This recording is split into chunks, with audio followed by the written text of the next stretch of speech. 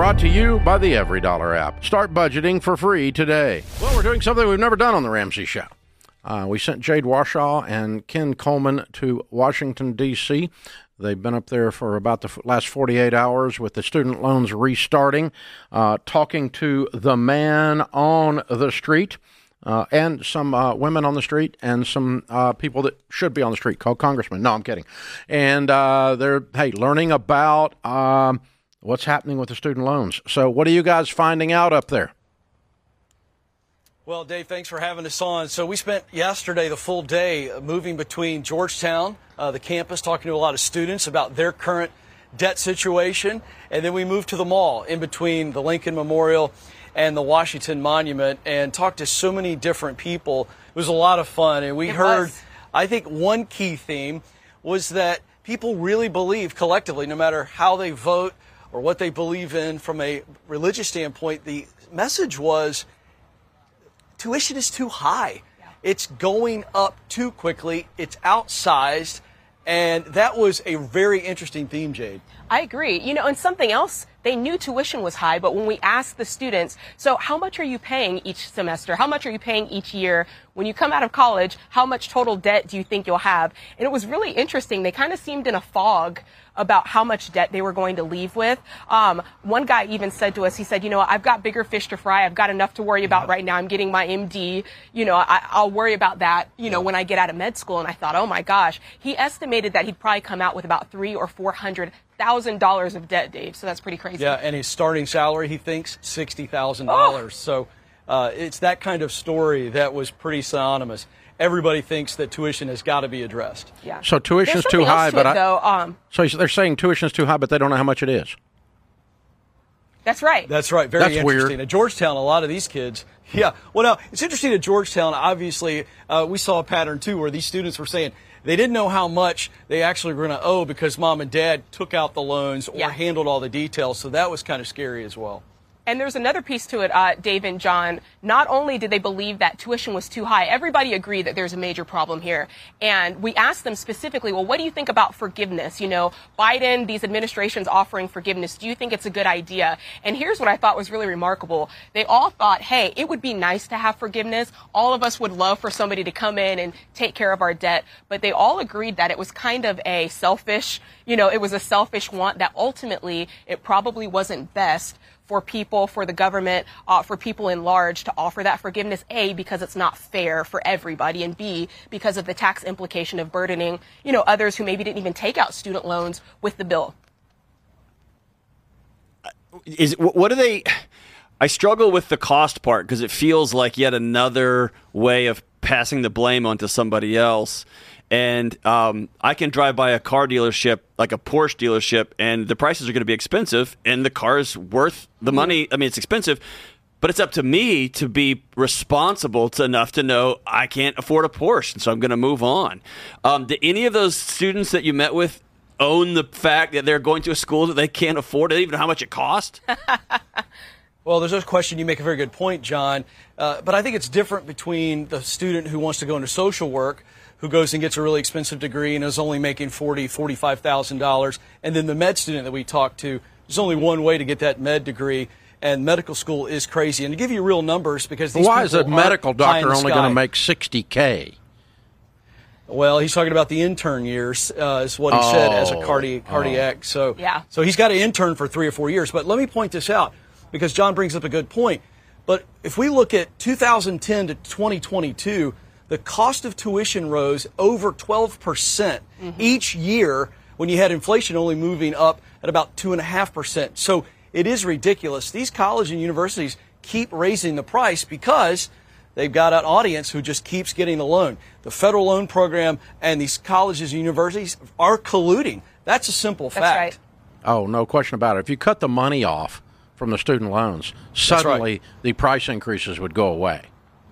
I mean, because they wouldn't have students willing or able to pay what they're charging. So they'd have to address the problem. But that goes back to, Dave, what you've been saying for the last year, which is the student loan bailout program is almost beside the point.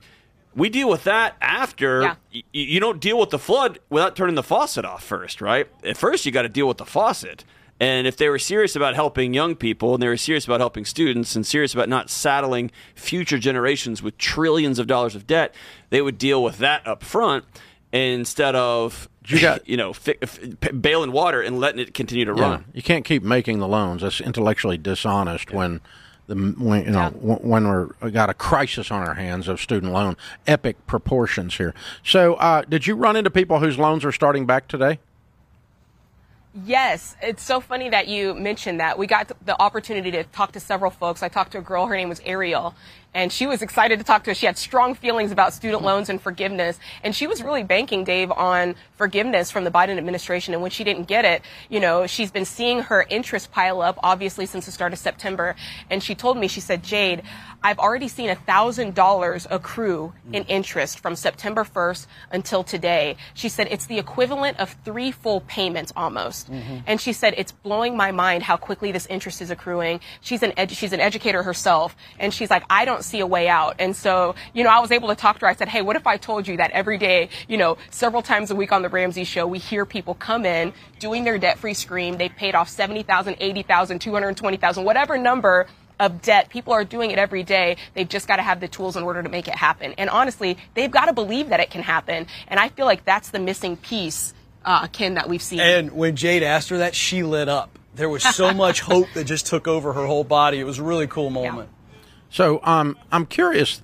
In my mind, there's 44 million people today that have a payment due for the first time in 3 years. In many cases, a large payment. It's going to take a chunk out. I feel like I don't know why. I feel like we're the only ones talking about this. Like the typical person in America is talking about it, but I haven't run into anybody in the media that's gotten that today is a big freaking deal economically, societally, everything else. Are you running into people out there going, my God, what a mess?